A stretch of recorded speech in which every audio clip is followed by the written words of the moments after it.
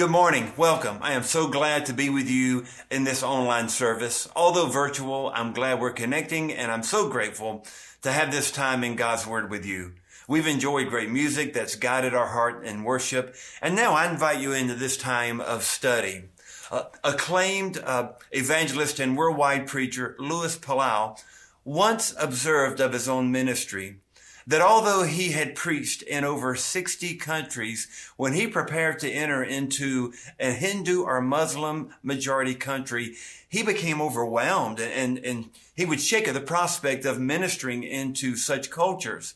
But he then recalled what one Hindu guru once said to him. Louis, he said, when you begin to minister in our culture, do not use your Western way of arguments. Do not try to prove your religion better than ours. Just simply describe Jesus.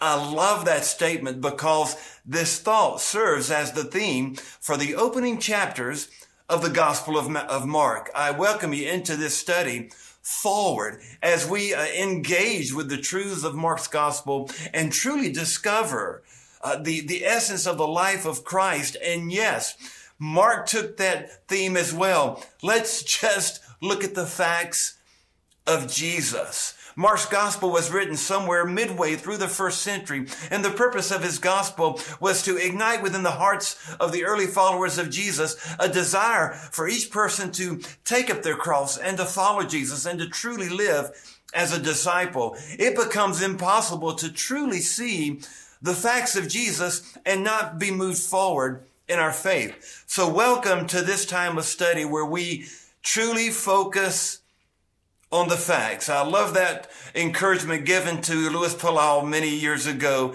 Just describe Jesus. So we enter into God's Word to see these facts of Jesus come alive. So we are in Mark chapter 2. And we'll look at verses in chapter 2 and in chapter 3 with the thought, conflict in clarity. I'd like to share with you 7 irrefutable points of clarity about Jesus as he hushed and silenced the cynics. Let's begin in the opening of chapter 2, reading from verse 1. When he had come back to Capernaum several days afterwards, and was heard that he had been at home, many gathered together so that there was no longer any room in the house. And Jesus was speaking the word to them. And they came bringing to him a paralytic carried by 4 men. Being unable to get him to Jesus because of the crowd, they removed the roof. And when they had dug an opening, they let the pallet down on which the paralytic was lying. Jesus, seeing their faith, said to the paralytic, "Son, your sins are forgiven." Now, in this home in Capernaum, there became an amazing event where a paralytic was brought to Jesus in a most unorthodox way. And when the roof was torn and the paralytic was lowered, Jesus saw him and said, "Son, your sins are forgiven." Now, within the crowd, there were religious leaders who were scrutinizing Jesus and were bringing attacks of doubt against him. And as soon as Jesus announced, "Your sins are forgiven," Jesus knew that in the hearts of those religious cynics, they had begun to question, although silently, "Who are you to think that you can forgive sins? Only God can do this. This must be blasphemy." Jesus knew their thoughts, and so Jesus said to them, recorded here in Mark's Gospels, which is easier to say, "Your sins are forgiven," or to get up and walk? But so that you may know that the Son of Man has authority. And then Jesus looked at the paralytic. "I say to you, pick up your pallet and go home." As we look at some of the irrefutable points of Jesus' identity in a very clear way, even in the face of cynics, first consider the fact of Jesus' authority. The cynics looked upon Jesus as he healed the paralytic, and they said, "You have no authority to do this." Jesus knew what was in their hearts. And he said, "So that you may know the Son of Man has authority to forgive sins," he raised up the paralytic and told him to walk home. Now, what I love is that earlier when Jesus said, which is easier to say, pick up your pallet and walk, or your sins are forgiven. But then when Jesus gave testimony and self-disclosed himself as the one with authority to forgive sin, Jesus said to the paralytic, you may take up your pallet and not simply walk, but go home. You may walk back to your home. You may walk in to a place you know is home, where you've never been able to walk, a place that can be fully restored. Go home and enjoy the fullness, not only of your healing, but of your forgiveness of sin. And so, yes, Jesus has the authority to forgive sin. And I pray that you understand today that regardless of what has taken place in your life, Jesus truly brings forgiveness of sin. I love the fact that Mark's gospel emphasizes he has the authority as God's Son, Son of God and yet Son of Man, entering into history to serve and to save. Jesus has the authority to forgive sin. So I pray that you're encouraged with this. Perhaps a story about a priest in the Philippines might help to understand how vital this point becomes for our lives. A story is told of a priest in the Philippines who, although serving God, had committed a sin early in his life, and he had kept that sin secret. He tried to repent, but that sin haunted him, and he never really felt peace nor forgiveness. But one day, a lady in his parish who had claimed to have visions of Christ in her dreams came to him and said, Jesus has given me a message for you. And the priest said, what is that message? And she said, Jesus had me to tell you, according to your sin, he has forgotten. What an amazing message for all of us to hear, that Jesus truly has the authority to forgive, to forget, to move us beyond our failures. And so as Mark's gospel continues to envelop, we see first the emphasis of who he is in the face of his cynics, who said, who are you to forgive sin? But Jesus demonstrated his authority as God's Son and brought forgiveness that day. His authority to forgive sins was made vivid. Now, as we move on past verse 13 into verse 14, we come to another piece of Mark's gospel. Now, in verse 13, we're told that Jesus left Capernaum. Remember, Mark's gospel moves fast. And as he left Capernaum, he now walks along the seashore, and many people were continuing to come to him. But verse 14, Jesus passed a tax collector's booth, and he saw Levi, son of Alphaeus, Matthew, to you and me.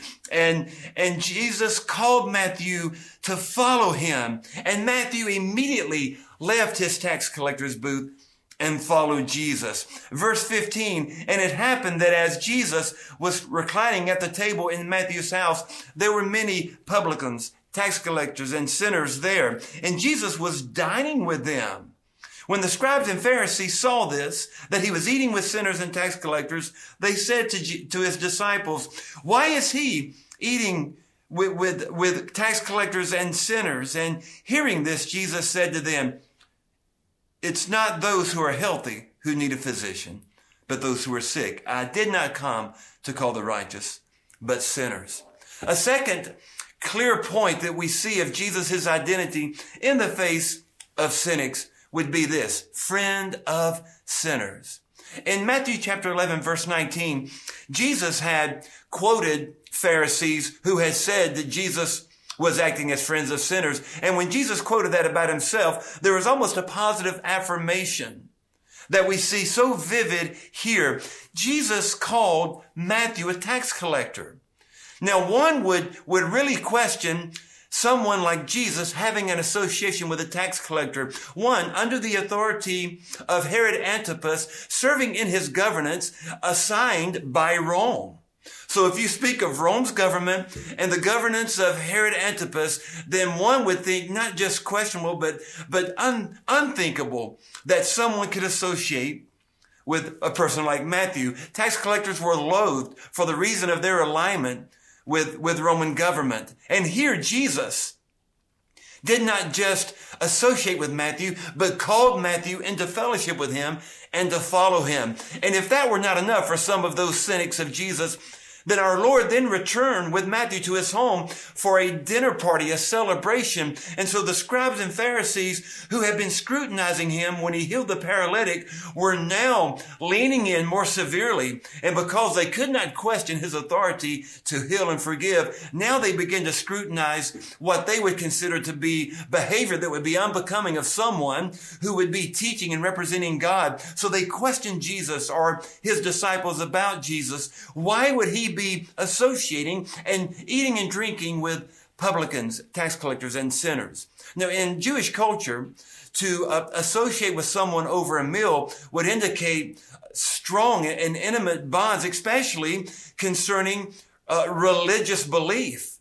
And so the Pharisees could not comprehend why Jesus would be associating with this group. And tax collectors were pressed into the margin with others who were marginalized in this present culture. And there, as Matthew gathered those he was most accustomed with, Jesus entered in and connected with them and spent time with them, fulfilling what had been said of Jesus in other gospels, a friend of sinners. What an amazing reality of Jesus' identity. One who has become, one who is, for you and for me, a friend of sinners. Aren't you grateful that Jesus, having analogized himself as a physician in this context, did not come for those who were healthy. He came for the sick. He did not come for the righteous, or in this context, those who pretended to be righteous. Jesus did not come to support that pretension. Jesus came for those living in brokenness, that we might be redeemed. He came as a friend of sinners. What an amazing demonstration of the life of Jesus. Now consider a story you and I both perhaps know well from Luke chapter 19, the story of Zacchaeus. Zacchaeus, a tax collector, engaged Jesus in a very unusual way in the tree to the ground when Jesus was walking by. And after Jesus engaged Zacchaeus, Jesus, perhaps one might say, invited himself home with Zacchaeus. And Zacchaeus became redeemed that day because of his engagement with Jesus Christ. So Jesus came as a friend of sinners, not to confirm or affirm a broken lifestyle, but to enter into one's life that we might see the love and the forgiveness of Christ and have our lives changed. Jesus came as a friend of sinners. Now, as Matthew's narrative continues to move forward throughout chapter 2, we now come to a third definition or a third fact of Jesus' identity. Another point of clarity in the face of the cynics comes to us from verses 18 through 22. Now, as verse 18 opens, the Pharisees begin to, and perhaps the scribes more particularly, begin to say about Jesus that the disciples of John the Baptist and the disciples of the Pharisees practiced fasting, but the disciples of Jesus did not. So here we have pressed into conversation this undue comparison between what would be disciples of John the Baptist or the Pharisees and the disciples of Jesus. And the question that was pressed was this: why are Jesus' disciples exempt from the requirement of fasting? Now we understand from the Old Testament, fasting was a part of Hebraic tradition and ceremony. In fact, there are notable places where the call to fasting was highly regarded. Esther, in chapter 4, verse 16 of Esther, called the Jews to fast as she would prepare to go before the king. Joel, chapter 1, verse 14, reminds us of a call to fast in the face of one's need to repent before God. Even in the New Testament, Acts 13 demonstrates how the early church fasted and prayed before sending out those who were called to mission work. And so we understand from the scripture that fasting was, both from Hebraic rites and from New Testament practice, a very profound way of spiritual commitment and prayer before God. But here, the Pharisees question the absence of fasting in the lives of the disciples pertaining to the public demonstration of fasting. Now, in Matthew chapter 6, verses 16 through 18, Jesus spoke against a public presentation of fasting. In fact, Jesus said, "Do not let it be known that you fast." And here, the Pharisees, particularly the scribes, are pressing in on the disciples, asking why they're not fasting. And Jesus answered them with parables. And I love these three parables. The first parable represents the parable of a wedding. And in summary form, Jesus said, while the bridegroom is with the wedding party, he comparing himself to the bridegroom and the disciples to the wedding party, there is no need for gloom, but celebration. You see, the Pharisees practiced fasting in a way that would show that their decorum, their outward decorum, had suffered. And this demonstrated in their own minds some level of piety. Jesus said, well, the wedding party celebrates when the bridegroom is present. This builds upon other parables, like the parables of the 10 virgins Jesus told. There becomes celebration when the bridegroom enters. And so Jesus said, why would they fast now and pray and mourn? Because the bridegroom is with them. They're celebrating. There'll be a time when the bridegroom is taken away, and then they may be called to fast. So the first parable would be the parable of the wedding. The second parable would represent the parable of what Jesus termed as the unshrunk cloth. Jesus asked a question parabolically.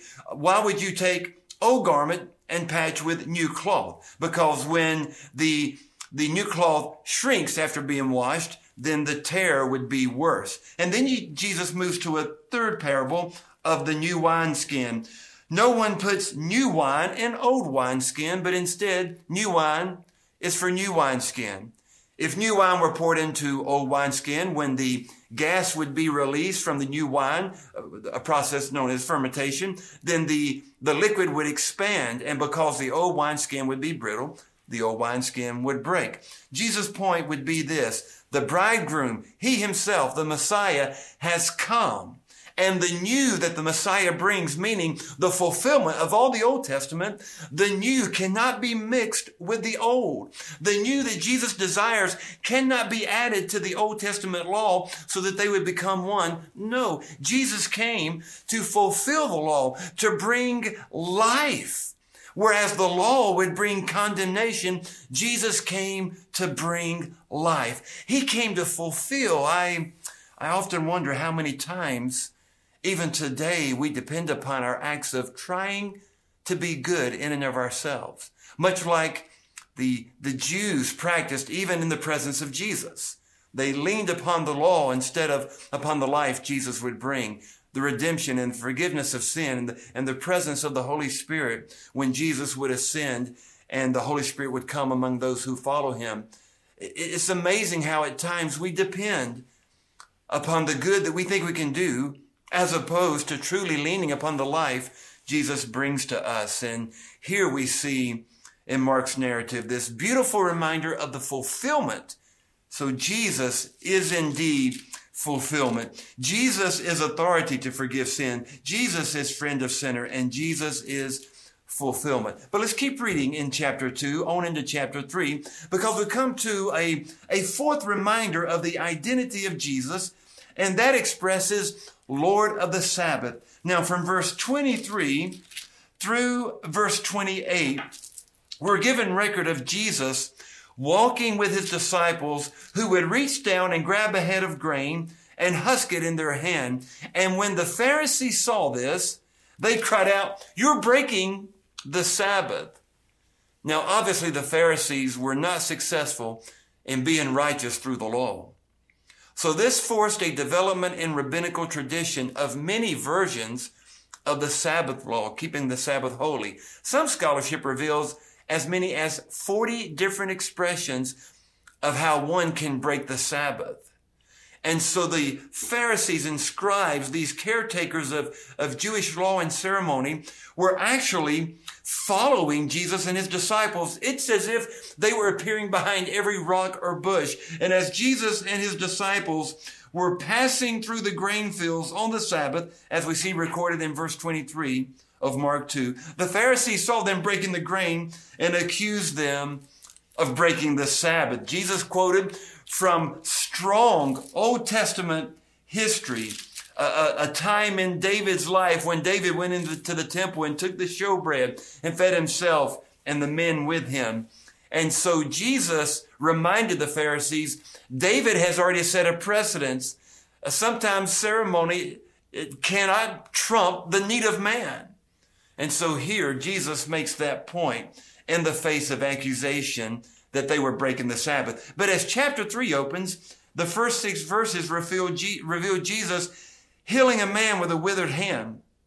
And because this took place on the Sabbath, again, the Pharisees and the scribes cried out, "This is wrong." And in verse 6, even the Herodians, those who were serving with Herod, joined the Pharisees, which, by the way, historically was a very unlikely alliance, which scarcely happened, but in this time joined together to bring fierce accusations against Jesus. But Jesus said of himself, "I am the Lord of the Sabbath." Now, this becomes an amazing revelation. At the end of chapter 2, Jesus said the Sabbath was made for man, not man for the Sabbath. Meaning, the Sabbath was made for man to gain rest. Man was not created to be held captive by the requirements of the Sabbath. And because Jesus came to free us from the requirements of the law so that we might follow and obey him in accordance to his Spirit, then yes, Jesus, as Lord of the Sabbath, who has authority even over those ceremonial expressions, revealed himself as Lord of the Sabbath, bringing life and rest to our lives spiritually. This becomes an amazing reminder of who Jesus truly is as God's Son.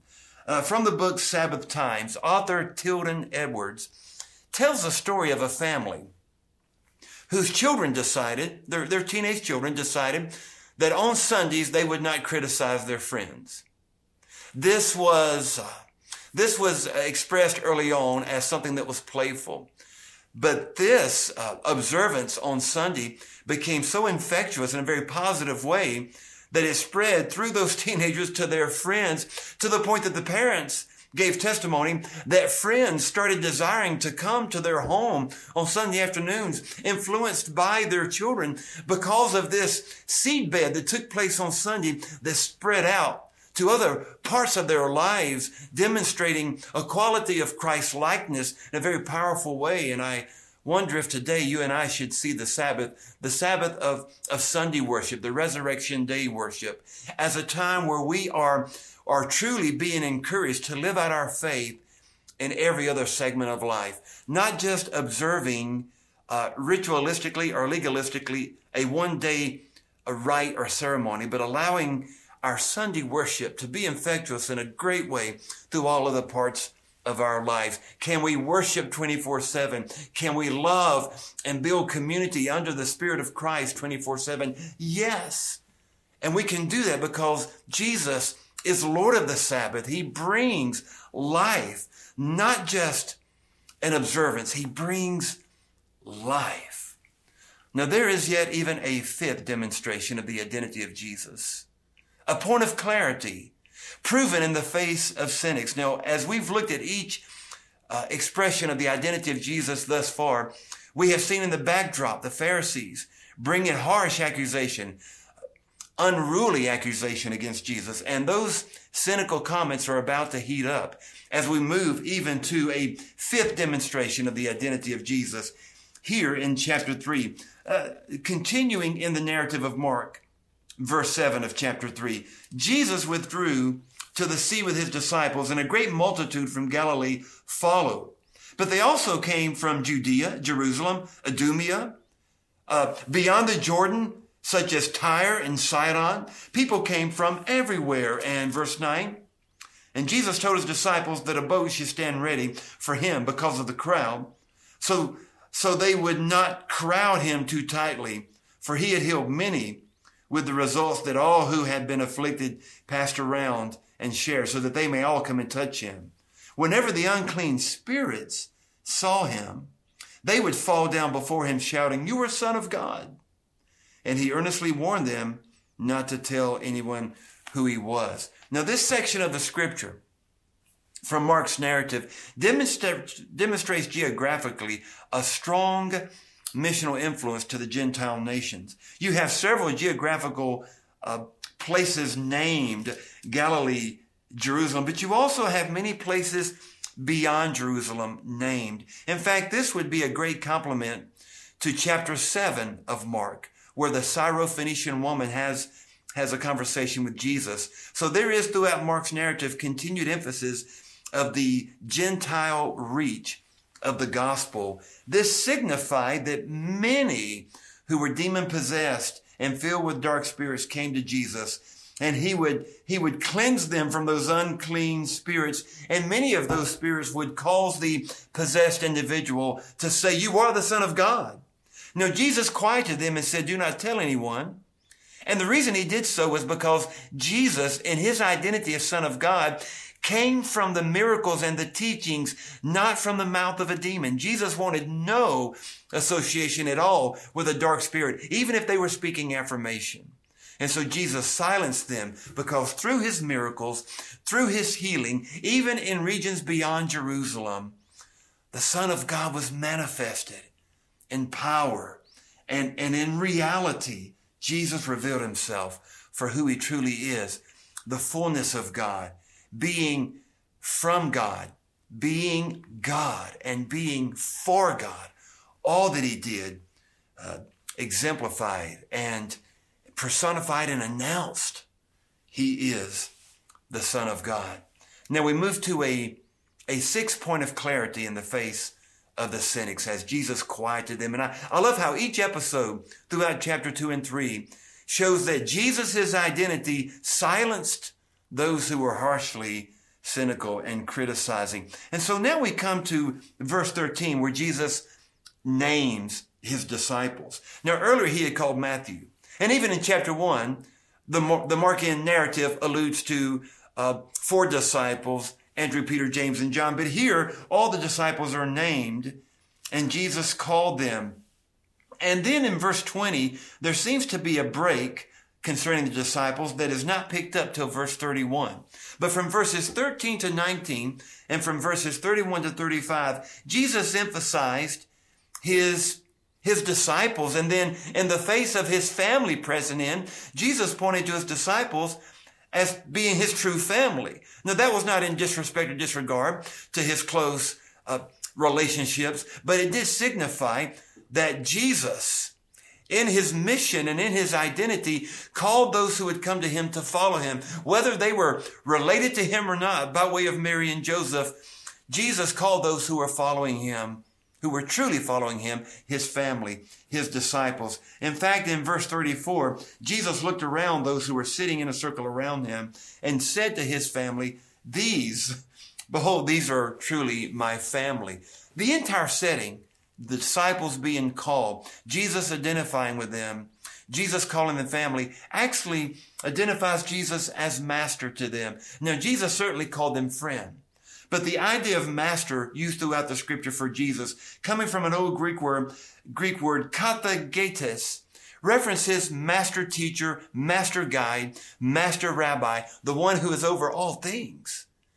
And so they sat close to Jesus as their master. They leaned in, and their lives belonged to him, and he belonged to them. And we see Jesus being demonstrated as master, as one who is leading, as one upon whom they could fully and completely depend. This becomes an amazing reminder of the clarity of who Jesus is as our Savior and our Lord. He's master. He is our guide. He's the one who is in control. I read the other day from several scholars who enunciated over and over again how in every episode of the life of Jesus, he seemed in full control of the event and of himself. When he would be attacked, even in these episodes, when he would have scathing comments made about him, he was always in control of himself or in the circumstance. But even beyond that, because he is God, he was in control and is in control of all things. Colossians chapter 1, all things exist for him and by him and unto him. So Jesus, supreme of all, is always in charge and in control. And here, that becomes demonstrated well as he called his disciples to himself, emphasizing his role as master teacher, master guide, master leader, Savior, and Lord. He was master to them, and we see evidence of this. Another point of clarity comes to us in in the face of the cynics as Jesus silenced them. Now we turn to one final picture of Jesus' identity, a final point of clarity of who Jesus is in the face of his cynics. And for this, we focus on verses 20 through 30. And we hear from these words, "And Jesus came home, and the crowd gathered again to such an extent that he and his disciples could not even retreat to have a meal. And then Jesus' own people, his family, heard what was happening, heard what Jesus was saying about himself, and they concluded, verse 21 of Mark chapter 3, that he had lost his senses," meaning Jesus. "The scribes also came, and they began bringing scathing remarks against him. He is possessed by Beelzebul," another word for Satan. He cast out demons by the ruler of the demons, and he called them to himself. And this is what he said.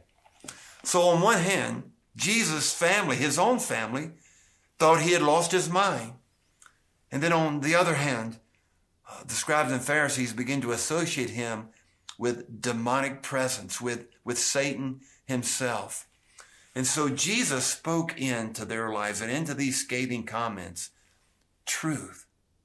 You see evidenced here that a final point of clarity of Jesus' life is that he is truth. He is fully and perfectly the truth of God. And Jesus said in a much less volatile situation recorded in John 14 to his disciples, Jesus said, "I am the way, I am the truth."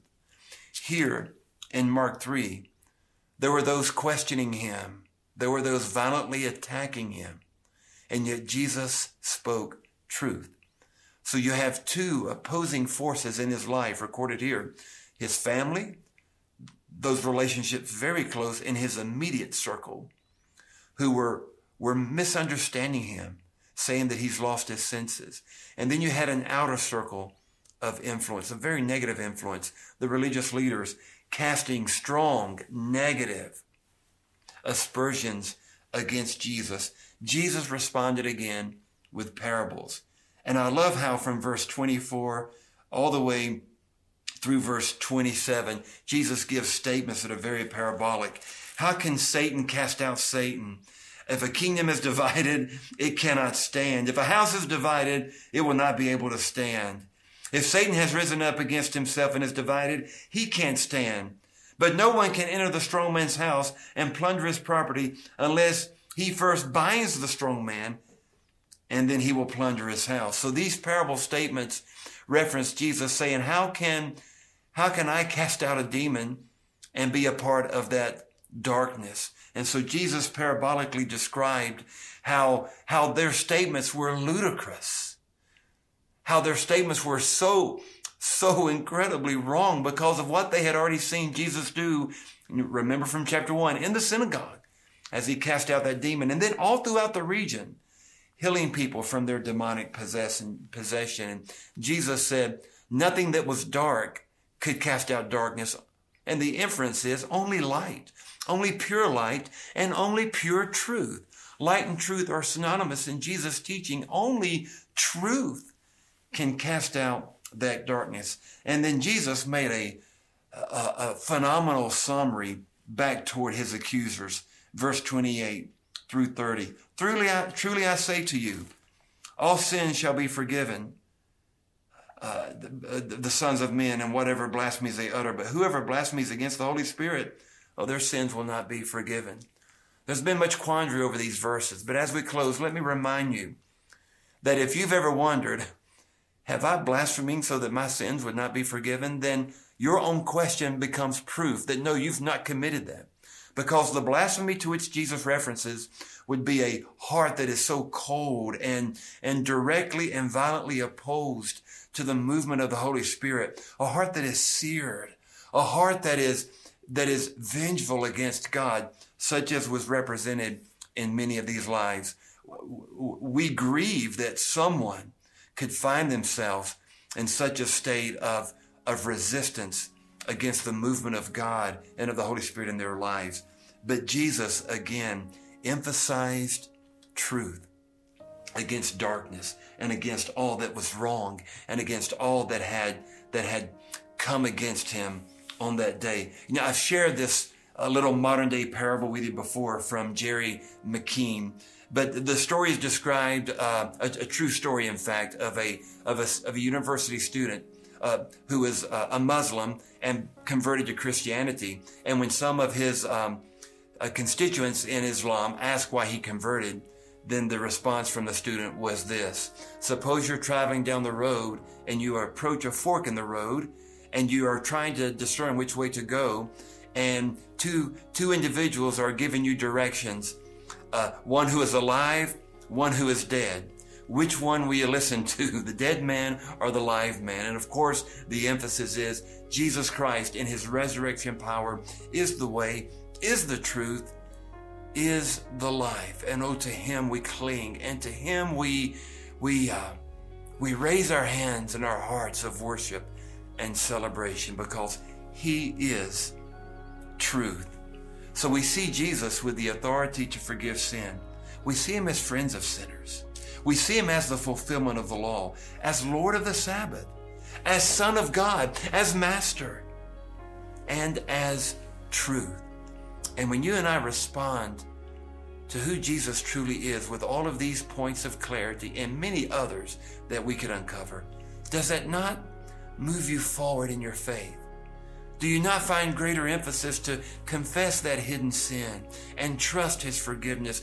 Do you not see that Jesus has stepped into your brokenness and you can trust him with every area of your life? He's a friend of sinners. Do you not see that he's fulfilled the law? You no longer have to work to produce some religious goodness in your life. He came to fulfill that. Just live in response to Jesus and in trust and in faith of his grace and his mercy that has redeemed us. He's Lord of the Sabbath. He has brought life to us. We do not have to go through ritual and routine to prove ourselves good. We live in response to his goodness. He's Lord of the Sabbath. He's Son of God. He's worthy of all praise and all worship. He's Master.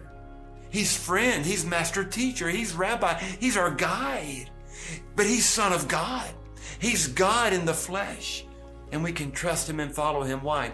Because he's truth. He's the perfect embodiment of truth. So I return back to that statement made to Louis Palau many years ago. Don't try to argue Christian faith over others. Just simply describe Jesus.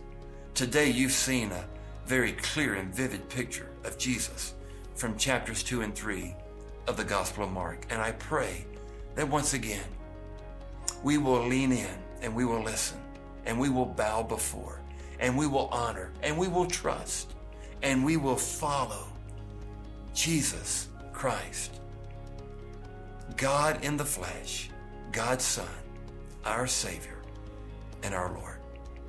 Let's pray. Father, thank you for this time in your word.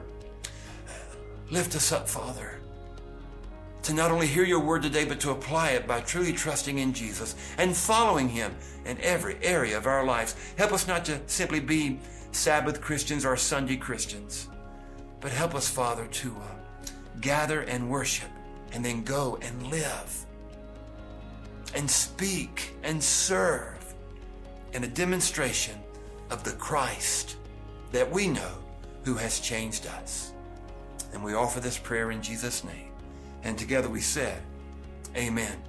Hey, thanks again for joining us for Forward, a study in Mark's Gospel. Truly seeing Jesus moves us forward.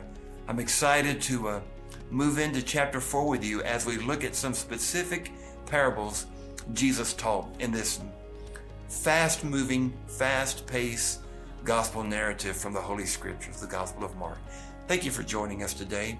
Before you go, there is a website location right here on the screen. If you would use that just to reach out, this is our one medium of communication in this broadcast. If you would reach out, we'll respond to you quickly about what it means to know Jesus, to follow him, to trust him, and to grow in your faith. So I pray that you'll reach out. We look forward to hearing from you. But until we meet again next Sunday, right here, be encouraged. Come see us on site. We'd love to meet you. We'd love to see you again.